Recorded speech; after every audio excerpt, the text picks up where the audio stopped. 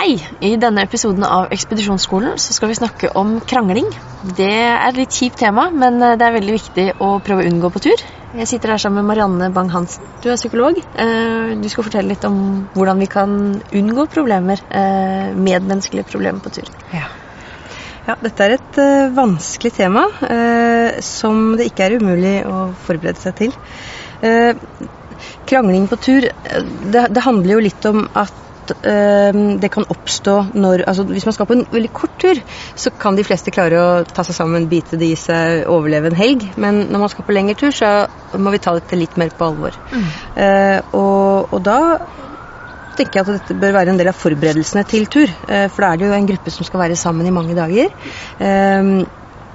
Og da det å ta opp dette temaet på forhånd ganske fornuftig.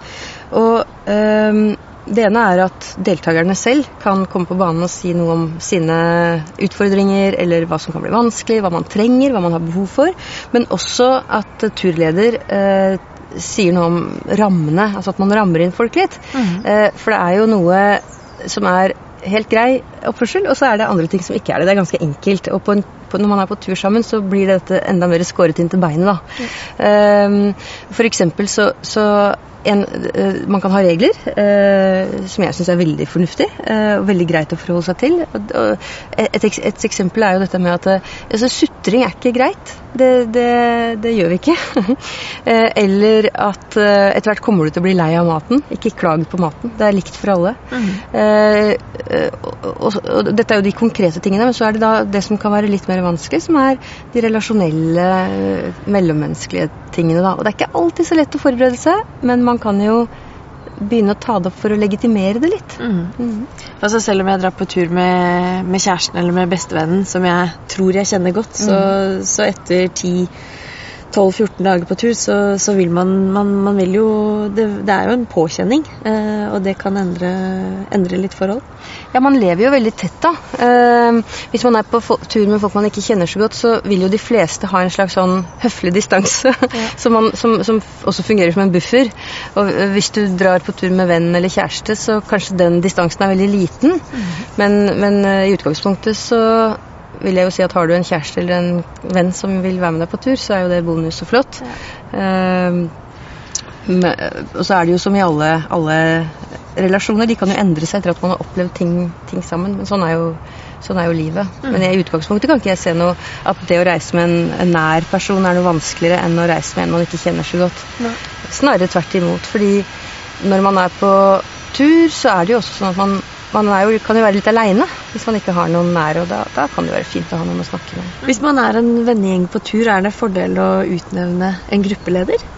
Man bør vel kanskje i alle fall fordele noe ansvar, fordi det jo noen aspekter som må være ivaretatt, sånn som rute- og veivalg og navigasjon og sånne ting, for det også en sånn kilde til konflikt hvis man 5 stykker på tur og alle skal mene noe om veivalg. Så lenge man enig går det greit, men jeg kan love deg at så snart det dårlig sikt og dårlig vær og folk blir uenige om veivalg, så det kan være greit at noen in charge på det. Og også når det gjelder sikkerhet, hvem har medisinskrivene, hvem har alle kontaktnumrene, eller skal alle ha alt? Så sånne ting må man fordele. Så om ikke det en leder, så må i alle fall det ha vært gjort en jobb på forhånd hvor man har fordelt en del sånne viktige ansvarsområder, da. Hvis du på tur med gode venner, så det folk du vant til å snakke med, men hvis jeg nå innser at jeg har gått noen dager og kjenner at det murrer litt, og at jeg ikke helt fornøyd, det noe jeg kan gjøre for å prøve å løse problemet selv? Ja, det jo det. Hvis du der, som du sier, at du tenker at nå det noe som murrer jeg vet ikke nødvendigvis selv hva det Nei, det jo sånn ellers i livet også, så kan man jo av og til kjenne at det murrer, eller man kan kjenne seg bekymret, det urolig. Og en sånn helt konkret ting man kan gjøre da, det jo å spørre seg selv, hva det jeg kjenner nå? den følelsen der, hva minner den meg om? Det noe jeg bekymrer? Altså, det går an å øve seg på å stille seg selv sånne spørsmål, og det hjelper faktisk. Og noen ganger så kan man tenke at nei, nå det en eller annen sånn bare autopilot som slår inn. Eller kanskje det var noe hun sa i stad som gjør at, eller kanskje jeg gruer meg litt til i morgen fordi det meldt storm, eller altså, man kan gå de rundene med seg selv, og det kan være et bra sorteringsarbeid før man eventuelt tar det inn eller tar det opp da med andre.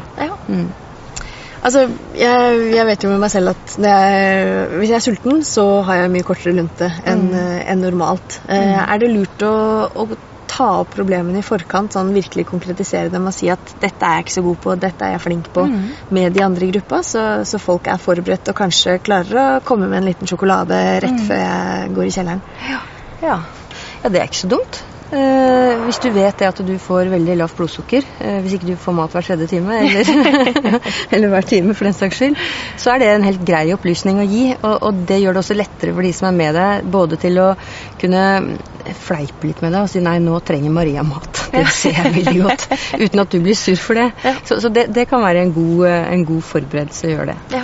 Men hvis du altså en ting som jeg kanskje ikke ville gjort, var en mer sånn på kjemiplanet, å si at jeg vet det, Maria, at jeg synes av og til du kan være ganske irriterende, og det vil jeg bare si fra om nå på forhånd. Altså, det blir liksom å ta det litt langt, for der må man på en måte ta et ansvar selv og for sin egen irritasjon. Hvis ikke så går jeg bare og venter på at du blir irritert. Ja, så da blir man jo bare urolig og engstelig hvis man får sånne meldinger, tenker jeg. Altså en vennegjeng som skal på tur i 14 dager, når i løpet av de dagene det størst sjanse for at det blir uenigheter? Altså det i starten, det helt på slutten? Det noe som trigger krangling, eller kan det komme når som helst?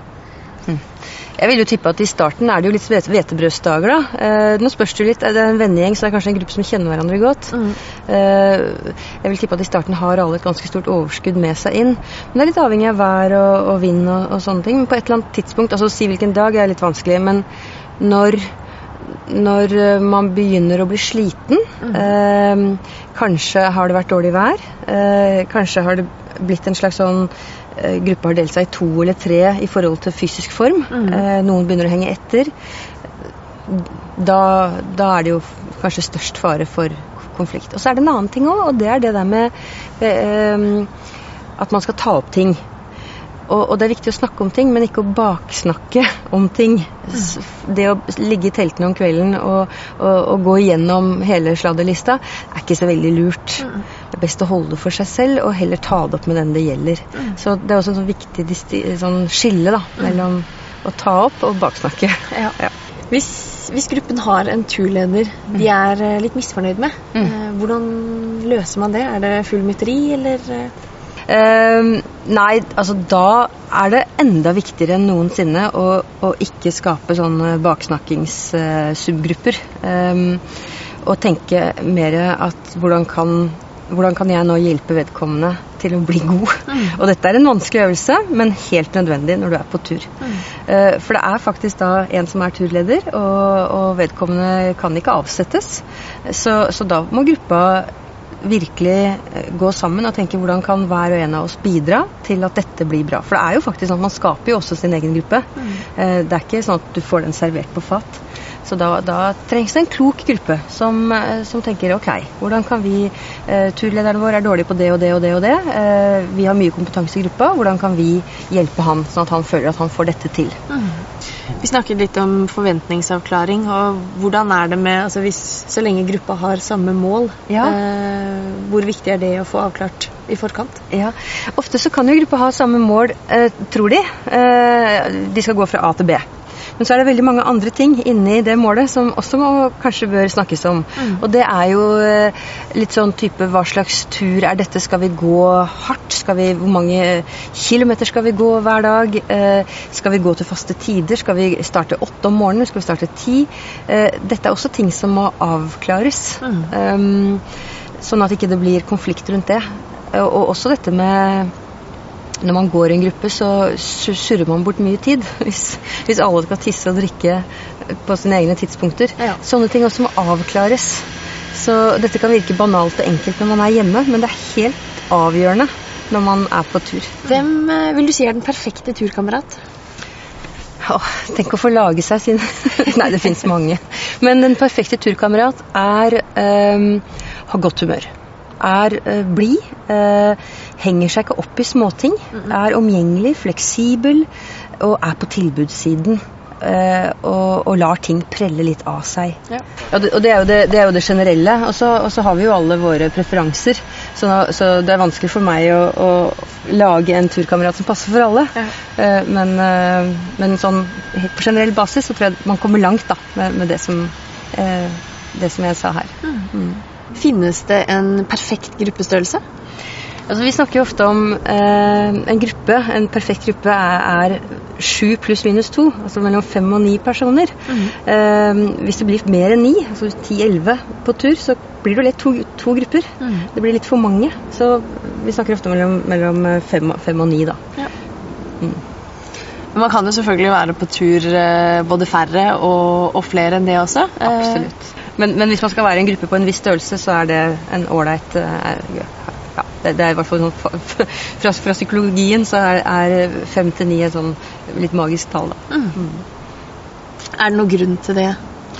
Nei, jeg tenker at hvis du er 7 stykker da, 7-8 stykker, så da har du alltid en sjanse til å finne noen.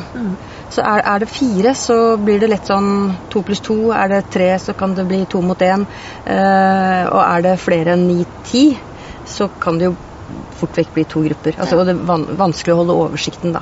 Ja, vi forbereder oss jo mye til tur, og krangling helt klart et viktig tema å ta opp og snakke om i forkant for å få det best mulig underveis.